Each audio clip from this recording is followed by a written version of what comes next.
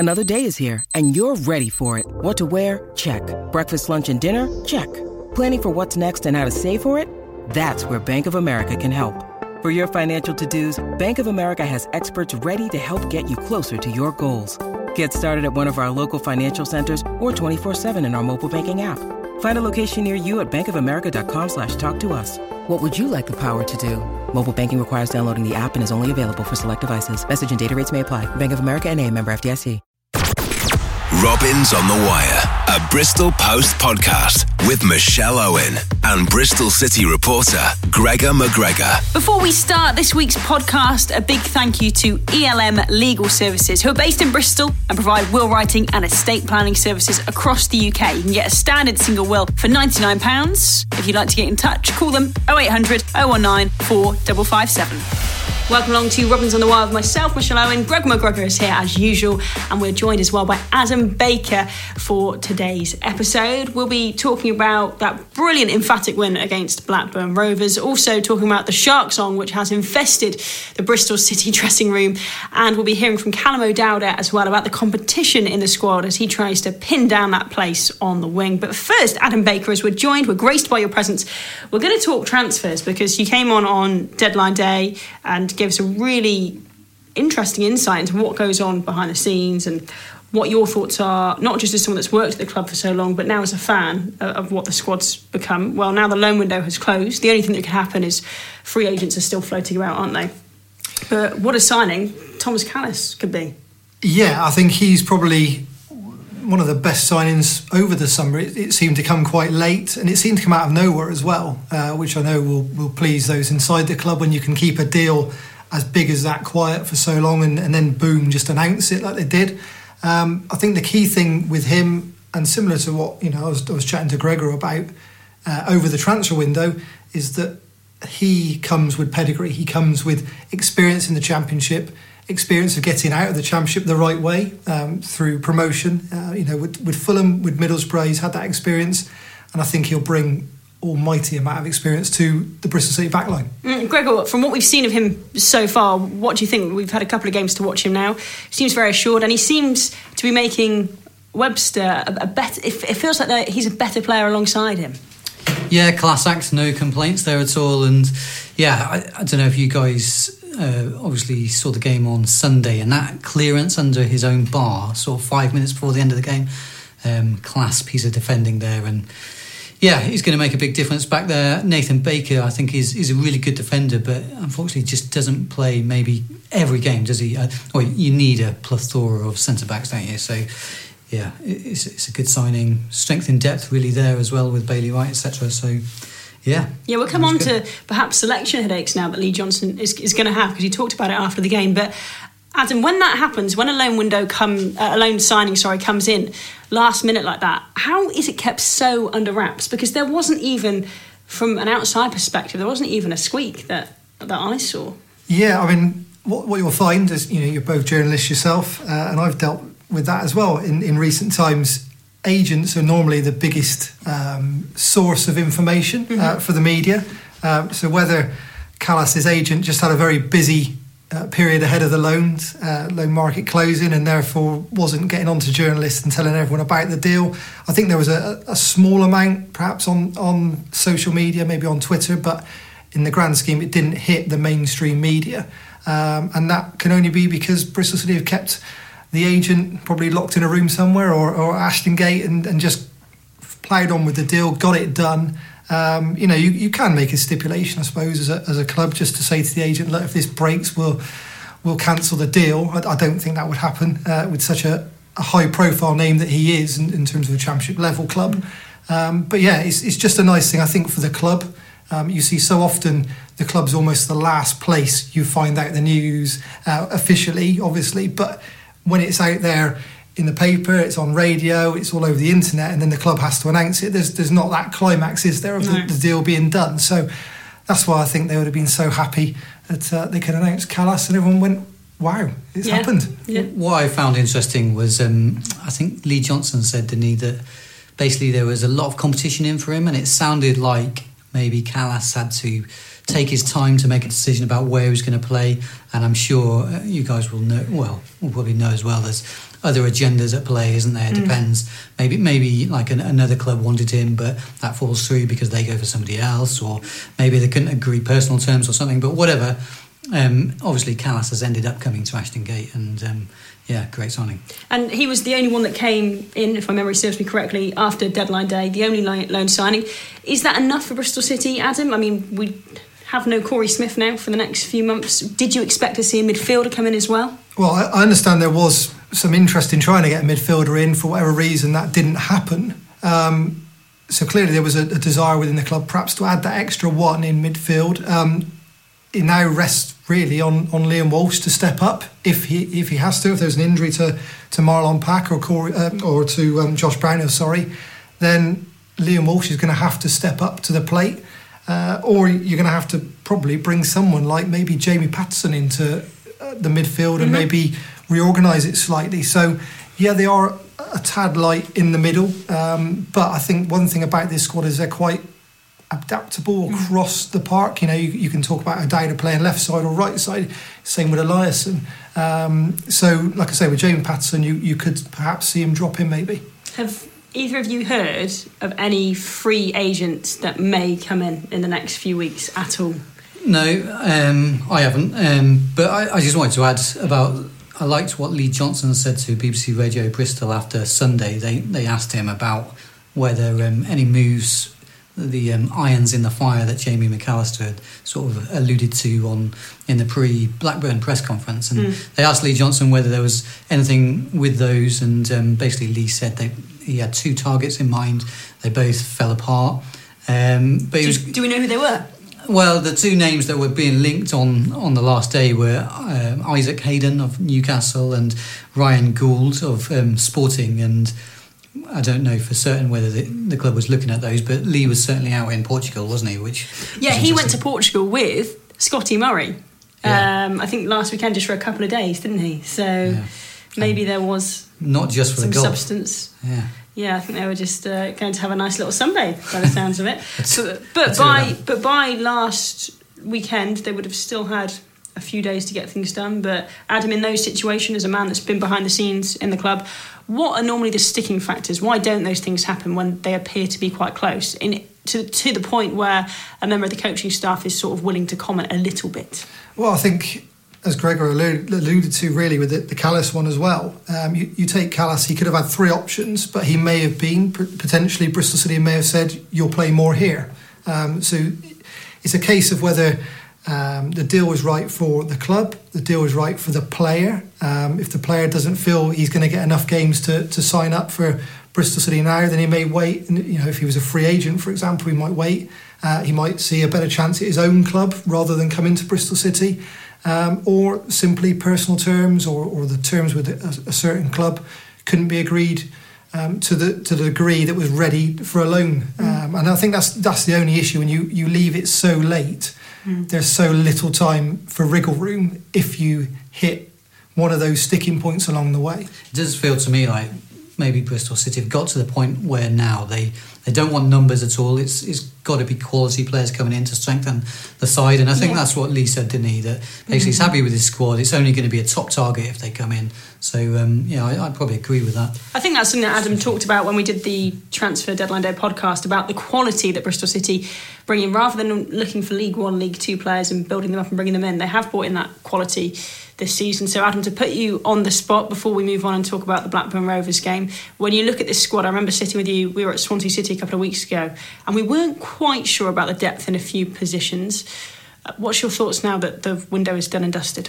I think the only real position is that midfield, and hence why Lee was probably looking to add one more. So as long as this terrible run of injuries doesn't continue in the midfield area, I think they're well positioned now. Famara Zizou coming back is a major boost for Bristol City, just because he offers such a different option up top. Wingers wise, Bristol City. Oh, so many. You could throw any couple of names at it. There's so many options for Lee Johnson, and at the back, is Nathan Baker even going to play when he's fit? It's unbelievable, isn't it, to be in this situation when Nathan Baker was a shoo-in last season. Exactly. So in every department, obviously Frankie's still to come back as well in the goalkeeping situation. I think overall maybe one extra midfielder would help with Corey being out for so long now. But overall, I think the squad has a good strength in depth. Well, on that note then, let's hear what Lee Johnson had to say after Bristol City beat Blackburn 4-1 on Sunday afternoon. And like Adam, he was feeling very positive about the squad situation. And I suppose the positive is, you got to remember there's 4 or 5 players not even made the squad today for various reasons that are really good players. Bailey Wright, club captain, Jens Hegeler. You've got Nathan Baker, you've got Mo Issa, Hakeem Adelukin, you know, so not to even mention the young players we've got coming through. So we just get our head down really and keep working. That's the message. That's the message, Lee Johnson says, keep working. But for some of those players that we've just heard about there, I mean, Mo Issa is signed from Cheltenham. He doesn't seem... I know you mentioned Liam Walsh, who was in the squad on Sunday, but at the moment, 3 wins on the bounce, you can't break a winning team, can you? So these players aren't going to get a look in. Well, it was actually, I alluded to in my column this week, Gary Johnson had a mantra that, if you've got the shirt, it's yours, it's for you to keep hold of. If you keep playing well, you'll stay in. I know it's come a long way, football now, with the amount of games you play, but at the moment, why would you make a change in that starting lineup? The team have won 3 on the bounce. The whole positivity around Ashton Gate at the moment, you could understand Lee Johnson just going, there's my 11 players next time. So for Maurice Jeju, does he start the next game after the international break? Lovely problem to have, isn't it? For me, no, I'd stick with a winning team. Even though he came on and scored? Yeah. I think Matty Taylor was superb actually at the weekend. I did as well, yeah. Set up both the first 2 goals in a way that, I don't know. So I'd stick as is and reward the team that's winning. And I think that probably does a good thing in the dressing room. Then it says, if you come into the team, we win, then you keep your place. Well, let's talk more about Sunday's win then. It's a bit weird to be at Ashton Gate on a Sunday afternoon at 1:30, but it was because of a concert, I think, on the Downs. Me and Gregor were pondering this, and someone just tweeted us saying, it's because of this concert. So we're not hip and trendy enough to know about these things, and that's why it was. Sunday afternoon worked out very well. Maybe they should play on Sundays all the time, but got off to a bad start. I mean, I think it's quite rare that you see someone score direct from a corner. I know that Mulgrew has done this before. I think he was at Celtic when he did it before. He did it again on Sunday afternoon. It was a beautiful ball, but was Nicky Meinpar, was he held back? Was he impeded in trying to get to the ball, or was it just confusion in the Bristol City defence? What do we reckon? I thought, I think Meinpar's got to be a bit stronger there. I looked at it, basically took some still images of the goal and sort of tried to look if he'd been fouled. And I think there might have been a shirt tug from, it looked like Adam Armstrong. Mm-hmm. I think Brownie was marking in the middle there. The video footage is inconclusive. But basically, the keeper's got to be stronger there. And you look where the ball comes into the goal; it's right in the centre of it. It's unbelievable. So no guys on the post, but okay, fair enough.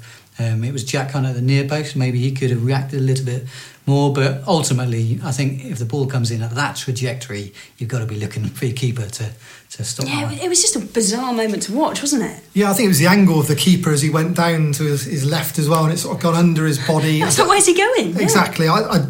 I don't see it as any other thing but a keeper error. But on the same sense, this guy has come into Championship level. He hasn't played for a long time while he was at Brighton. He's had to wait in the wings, and he's produced some great saves, some fantastic saves, certainly at Ashton Gate. And from there on, he was pretty solid. Exactly. And I think he commands his box well.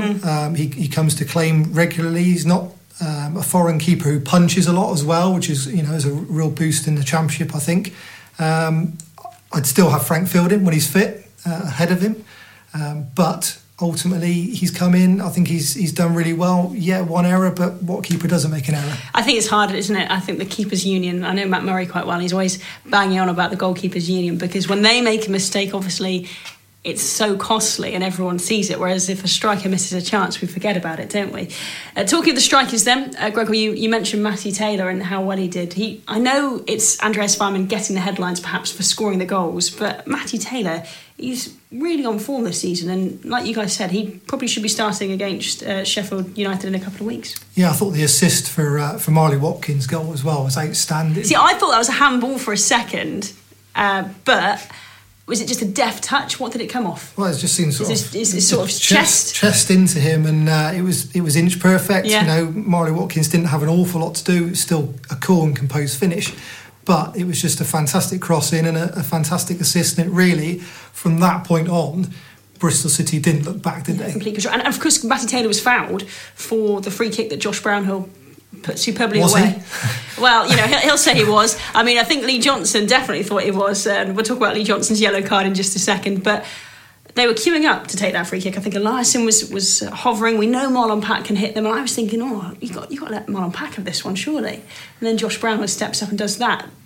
So many times we see them fly over the bar, hit the wall, a damp squib. But the technique and the power he got on it was fantastic. Yeah, he's got that Ronaldo, set the ball up with the valve, hit it through true with the top of your foot and let it wobble and go past the keeper. He's got that one to a T, but usually from further out. I think this one, because it was inside the D on the edge of the box, it was a big wall that Blackburn has set up, but he just didn't do his job. And and Brownie's found the top corner very comfortably. It wasn't top corner. It didn't go off the crossbar, off the post. The keeper. It was the pace on it, though, wasn't it? Yeah, it was just flash past the keeper before he could even move, really. Yeah, and I think Marlon Pack and Josh Brownhill maybe had a bit of a dodgy start to the game, but after that free kick, the midfield looked quite assured, and that's quite the partnership building there, isn't it, between Pack and Brownhill? Yeah, they eventually got on top there. They had that sticky spell, didn't they, for about 20 minutes? Couldn't find a pass, could they? No, Lee Johnson said afterwards that was down to the referee, David Webb, I think it was.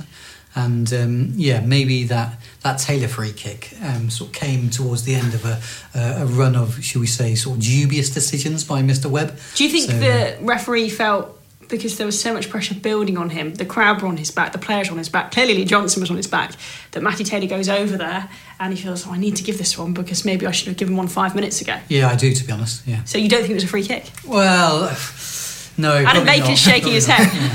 It was never a free kick. Maybe it's one that Matty Taylor's learned from more experienced strikers over the years, but he was backing in, he was looking for the free kick, and it's good. You have to say it's good striker play from Matty, but it wasn't a free kick all day long. But if you want to do well in the Championship, you have to learn that side to your game, don't you? Because every team does it.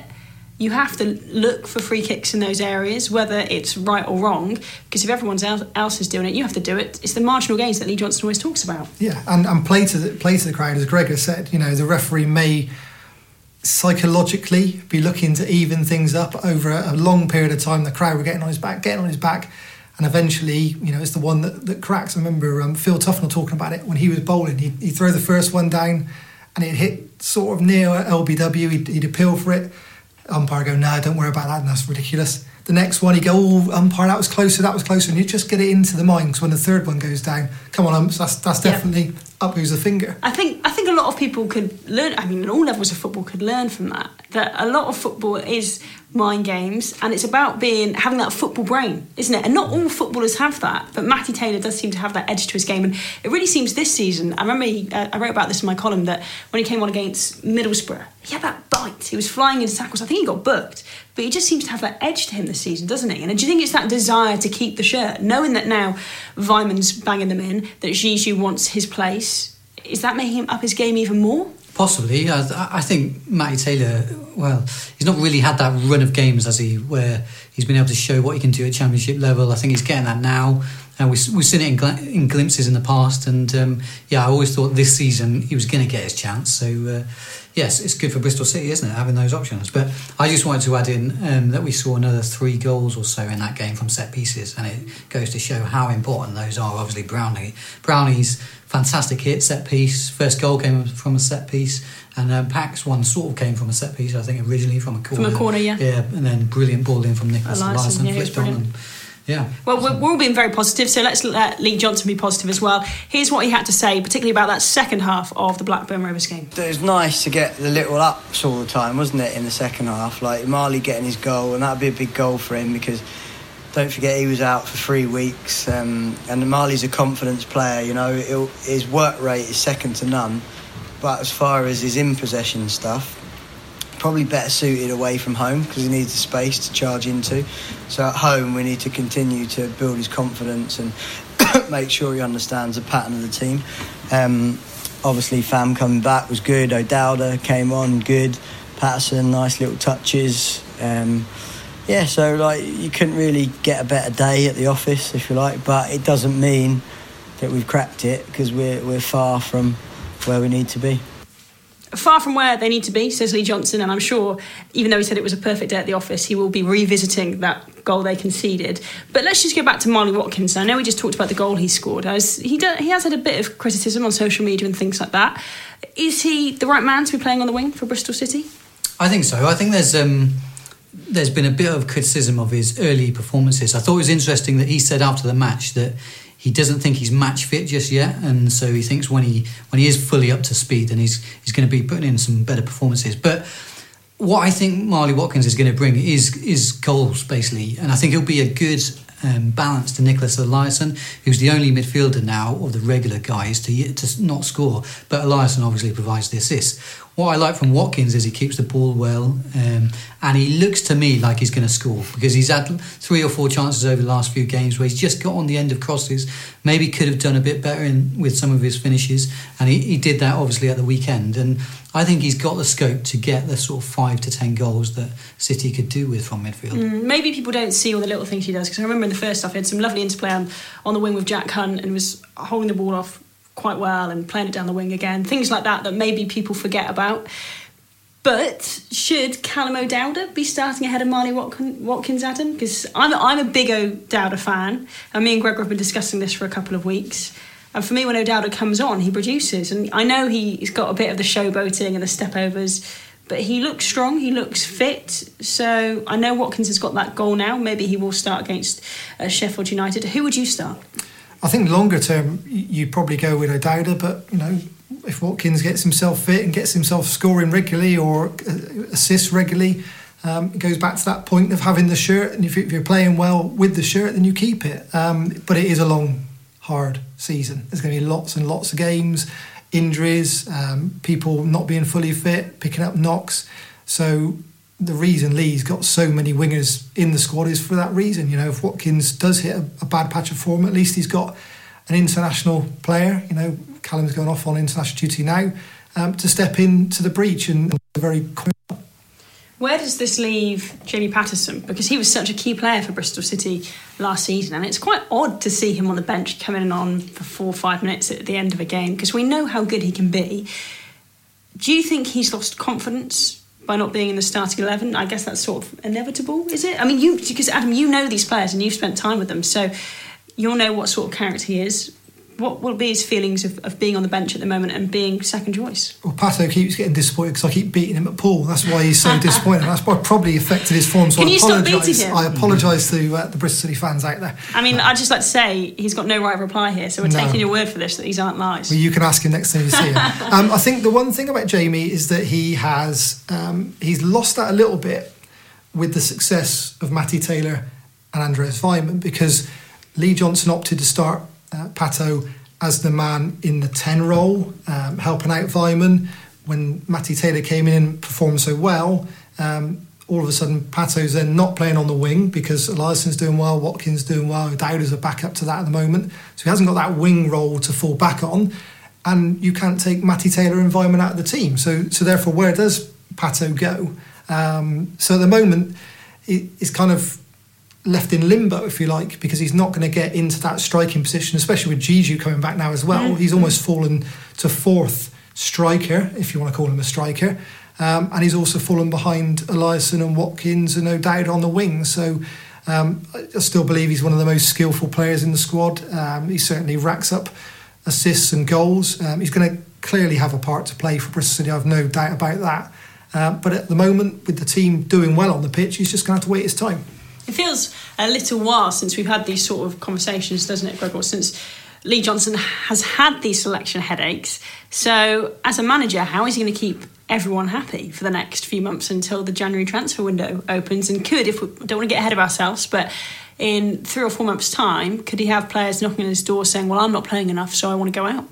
Yeah, possibly, but it's a great problem to have. It's the problem he wanted, and yeah, I agree with Adam there. It's a long old season. Jamie Patterson's got a role to play. I think he might be involved in every single game going forward. However, it might be that it's just 10 minutes at the end. I think he plays that role really well, actually, just keeping the ball, winning throw-ins, just flicking it off defenders' legs, The last couple of games, he's been brilliant doing that. He's got that skill, obviously, that we know about. For me, Pato is still possibly the most naturally gifted player in the squad. Mm-hmm. And I wonder if he is a little bit a victim of circumstance in the, as Adam was just saying there, he played that number 10 role for the first 2 games. That was against 2 tough teams. Nottingham Forest, okay, they're not right up the table yet, but I think most people expect them to climb up that way.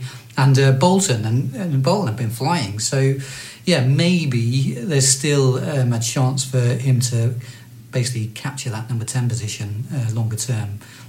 But yeah, it's competition for places, so great for City. It's all positive at the moment, but what wasn't positive was Lee Johnson getting booked on the touchline, first time this season since this new rule has come in. And here's what he had to say after the game when he was asked about the fine that he might face. It's funny because the owner come down and said to me, right, you got a choice, you can either take a forfeit or a fine. And I said, well, can I hear the forfeit before I pay the fine? And he said, yeah, but it costs you more money to do it that way around. So I got a decision to make. So your first question to Lee Johnson, Gregor, is whether he took the forfeit or the fine. I hope he takes the forfeit. What do you think it might be? No idea. No idea. Adam, we know Lee Johnson gets animated on the touchline. You said you don't think there will be a fine. Well, I think potentially he might throw one in, perhaps for charity or something. But will the FA fine him? I'm not sure how it works for actually this season with the new setup. I mean, it came out quite late, didn't it, before the season actually began, and there wasn't a lot of detail sent out by the FA. I think it's a weird scenario. I also think it's a weird scenario that your assistant could get 2 yellow cards and then you're hiked off the bench. Yeah, it makes no sense. That doesn't really add up to me. But I suppose anything to lighten the load on that 4th official who has to stand there and take verbal abuse in your right ear and then verbal abuse in your left ear, depending on whichever way the decision's gone. It's the worst job, isn't it? It must be a terrible job. And there are some of them, I've stood down in the tunnel before. I was just saying, you've heard everything. I've seen 4th officials laughing and joking, just to try to laugh it off, and I've seen 4th officials who literally just get to the end of their tether, and not just from both coaches and the coaching staff, but the fans, it's just relentless for that guy who thankless task, isn't it? Ultimately can't make the overall decision, can he? No, exactly. You've obviously dealt with Lee Johnson hugely since he came to Bristol City. What's he like after a game in defeat and in victory? Obviously it's a very different mood, and Gregor and I see him after both, but you speak a certain way to the media.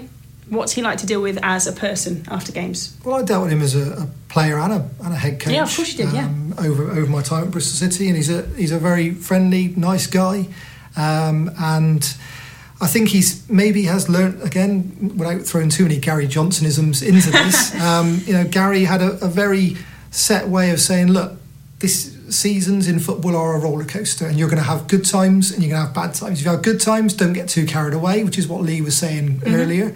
And if you have bad times, don't get carried away the other way. And Lee's had to deal with a number of situations already in his very short managerial career at Oldham, at Barnsley, and at Bristol City, where he's had tough runs of form. And he's battled through them, and I think he's learned that maybe from his dad and from other things he's picked up, and from him as a person, of how to deal when things are going tough, when it's bad, and how to ride through that, and how to come out the other side of it. And we've seen it already this season in a smaller way, if you like. I read Gregor's stuff the other day talking about the Middlesbrough, the reaction to the Middlesbrough defeat was a little bit over the top. Yeah. I think it's probably exacerbated by social media. I don't think it was a groundswell. It certainly wasn't booing and jeering all the way through Ashton Gate or anything like that. But yeah, there was, disappointment after that Middlesbrough game. And don't forget, Middlesbrough probably going to get promoted from this division. So it wasn't a terrible performance against a very, very good team. But on the flip side now, I agree with Lee. 3 wins on the bounce is fantastic. It's also fantastic going into the international break, because you don't want to be moping around for 2 weeks without a game. but at the same time, there's lots of work to be done, and he's not going to get carried away the other way. Well, one thing we do hear when Bristol City win, when we walk down the corridors of Ashton Gate, is the Baby Shark song. Adam pulled up today to record the podcast, had it blasting in his car. And here is what Josh Brownhill had to say about why Bristol City love to play that song when they win. The song was put on after the game. I think if we carry on winning, I don't see why not. Is that going to become a routine? Is that what it is? Or? Yeah, maybe. I think there's a couple in there with a couple of kids, and they play it, and got played once and sort of enjoyed it. And I think Marlon put it on after the game of the last game, and it's kind of stuck from there. So maybe that will be what gets played at the end of each game around Ashton Gate. Would you like to hear that in your ears? Am I just getting older? I mean, this is news to me. Perhaps my kids are too old now to pick up on this. My lad scored 2 goals at the weekend. He was still doing the Dele Alli finger celebration around the eye. That's old now, Adam. Exactly. So this has passed me by. Gregor's cutting edge journalism. Yeah. I mean, you found out about this, Gregor, but it does show the sort of group they are. I know they had such a close-knit group, and they've been together for quite a while last season, which is something that Aidan Flint talked about before he left. But now this group seems to be getting on pretty well, and things like that just sort of add to their camaraderie, don't they? Yeah, we were discussing before the podcast, weren't we, that I had a theory about there being maybe more dads in the dressing room at the moment. I'm not too sure about that, but certainly the 3 guys who left in the summer, I don't think they've got kids. Whereas there are a few dads obviously in there. Marlon Pack, I think Jack Hunter's got children as well. So maybe it's a sign of maybe a bit more maturity in there. I don't know. What, you think the Baby Shark song is mature? well, it's come from their kids, hasn't it? I'd imagine. I have no idea. I just found it online a few weeks ago because I don't have kids. But apparently if you've got kids, it's been around for ages. But clearly we've missed this one. It's passed us by. But there you are. That's the anthem for Bristol City for now. An interesting choice. Let's just talk before we go about the international break. We mentioned Callum O'Dowda back there. He has been called up to go and play for Ireland in this international break. All the home nations are in action. I think I'm going to go and take in Wales against Ireland, which should be good, on Thursday evening at the Cardiff City Stadium. Be interesting to see if O'Dowda makes the team. You're probably on the bench, wouldn't he, Adam? You'd expect. If he makes the squad, the matchday squad, do you think he will? I think he'll probably make the matchday squad. And I think it's just good for his development again, really, and to go and play with top Premier League players in training. He'll certainly enjoy it. I think he was speaking on the club website today about how much he enjoys when he goes away on international duty. It's one of the proudest things you can do, isn't it? So the fact they've got so many players on international duty is good for the club. Certainly, when the academy players are getting called up as well, it's even better. So it can only be a good thing as long as they come back fully fit. Well, Lee Johnson, when I was speaking to him after the game, said, even if Andreas Fireman gets a knock, we're not too worried. We're not worried that they're on international duty that we might have been before. I just thought, well, I don't think he quite means that, but his point was they've got the depth at the moment to cover it. Let's talk about England for a second. It was an amazing World Cup. I know, Adam, that you're a massive World Cup geek, and it was just that you look back now, sort of 6-7 weeks ago, England were in the World Cup, a semi-final of a World Cup rather. It's just a bit surreal now, isn't it? Do you think that there has been enough positivity going into these games for them? Is it just been that we've been drawn back to domestic football, that we haven't really thought about it? Because it was only 2 weeks in between the World Cup finishing and the domestic season getting underway. So going into these games, what's the thoughts on England? Well, I think domestic football has received a bounce because of England. I saw the EFL putting out about August attendances being up. I think that's solely on the back of everyone having World Cup fever, and once you run out of the World Cup, England are out. What do we do next? Well, I go back to my local club and I go and support them, and I want to take that football fix and continue it on. So I think domestic football has got the boom from the World Cup and the feel-good factor, but this international break, I think it's because it's the UEFA Nations League and not enough people really understand what it's all about. But it has bearing on qualifying directly. It kind of does, but I think for the bigger nations, for England, I don't think we'd be... It's not as important as it is for someone like Wales. Correct. And certainly if you were down as far as like a Macedonia... But that's where it gets really confusing. Well, they're going to qualify. Well, it's one of those nations in the lower echelons is going to qualify for the Euros. They get to the playoffs, don't they? They get a playoff place. But one of them from the 4 pot, the lowest pot, will qualify regardless. That's their incentive. Correct. But for England, for Spain, for Croatia, they'll feel that regardless of the Nations League, they'll qualify anyway. But in the grand scheme, it's going to be good for fans because there'll be some high-profile games. And I don't think you'll probably get as many withdrawals because of that. If England are playing Moldova this weekend in an international friendly, or they're playing Spain, followed by Croatia coming up, I don't think you withdraw as much for those bigger games. Yeah. So I think that's a good thing. In layman's terms, then, if England do really well in the UEFA Nations League, how does that affect their Euro qualifying? Well, they've still got to go through the Euro qualifying process anyway. They've still got to be part of those groups. But ultimately, I think that's the way that the majority of the bigger nations are going to qualify anyway. This is more, it's almost like a Davis Cup of football, if you know what I mean. Yeah. You get grouped into the bigger nations, the middle, there's 4 different sections. But really it's mainly aimed, I think, about trying to bring up the level of the lower nations. I've said it for a long time anyway, playing the likes of Moldova and Latvia and San Marino, it's a pointless exercise. It really is for both England and also the smaller nation. They need to build up and improve. It's never going to be competitive, is it? Against a level playing field, if you like. So I think it will longer term have benefits for the lower lower nations. Because normally the qualifiers start now, but they'll be starting next spring, won't they? For the qualifying group stage, which will be drawn in December. Correct. It's all very confusing this time around. We'll get our heads around it.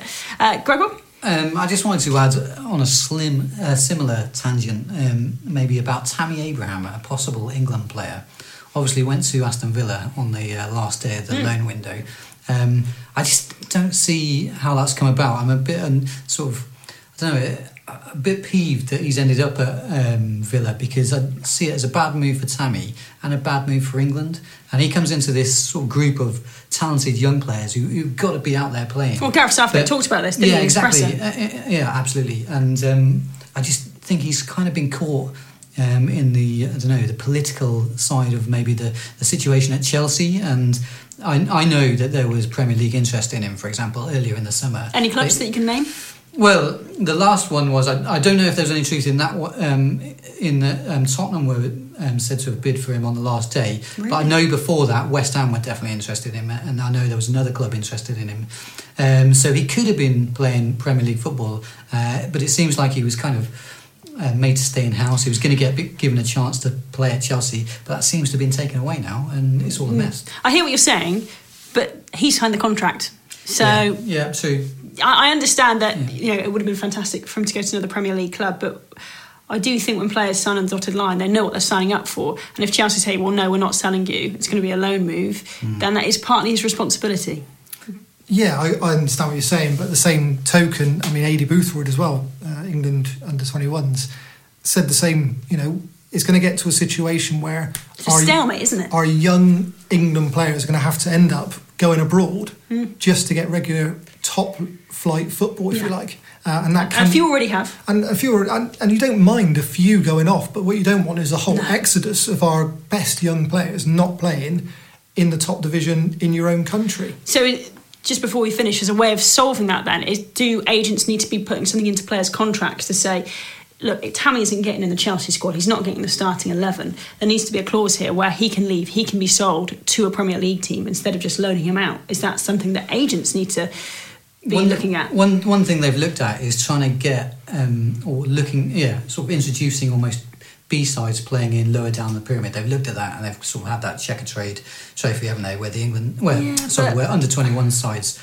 are coming in. I don't think that's going to work. I've taken those games and I like the competition and I think it's really great for those players to get the game time, but it's not the same, is it? Yeah, no, absolutely. I don't think that's going to work. I think they should look at it the other way and basically try and get those players playing, but maybe elsewhere. And yeah, as you say, maybe... I never understand why players don't sign shorter deals. And well, I guess it's because they want that It's security. They want security, didn't they? Yeah, but maybe they need to take a chance and sign maybe a 2 or a 3 year deal and say, if I'm not playing, then I'm going to move on. And look at the guys who have been playing elsewhere. They seem to have done the business over the summer, like of Harry Maguire. But you need a bit of luck, don't you? You need someone to say, yes, I believe in you, just like Pochettino believed in Harry Kane and Dele Alli. Yeah, but Harry Kane had loan moves before. And they didn't work out. And you know, you have some loan moves that work and some that don't. Yeah. And I think that's the situation you talk about with agents and clauses. Everybody's different. So what might work for Tammy Abraham might not work for somebody else. I agree. He's fallen into the trap at Chelsea where there's been a new manager coming in. It's looked like he's got a promise of first team football. That's then come away at the last minute. Outside of the window for Premier League clubs, the only thing he can do is try and get the nearest thing, which is obviously a club like Aston Villa who can afford it. And also means he can come back to Ashton Gate inside a month. So he must be delighted about that. Yeah, it's not how Bristol City fans wanted to see him come back. Guys, thanks so much for your time today. Adam, I'm sure we'll have you on again in future. It's interesting to get an insight, your behind-the-scenes knowledge to the club. And just so we know, what are you up to at the moment? Because it's been a couple of months now since you left Bristol City, and I've seen you popping up, doing various things, as well as on our podcast. Yeah, I've done a bit, for the Bristol Post, but I've also been working for BBC Sport on a national level.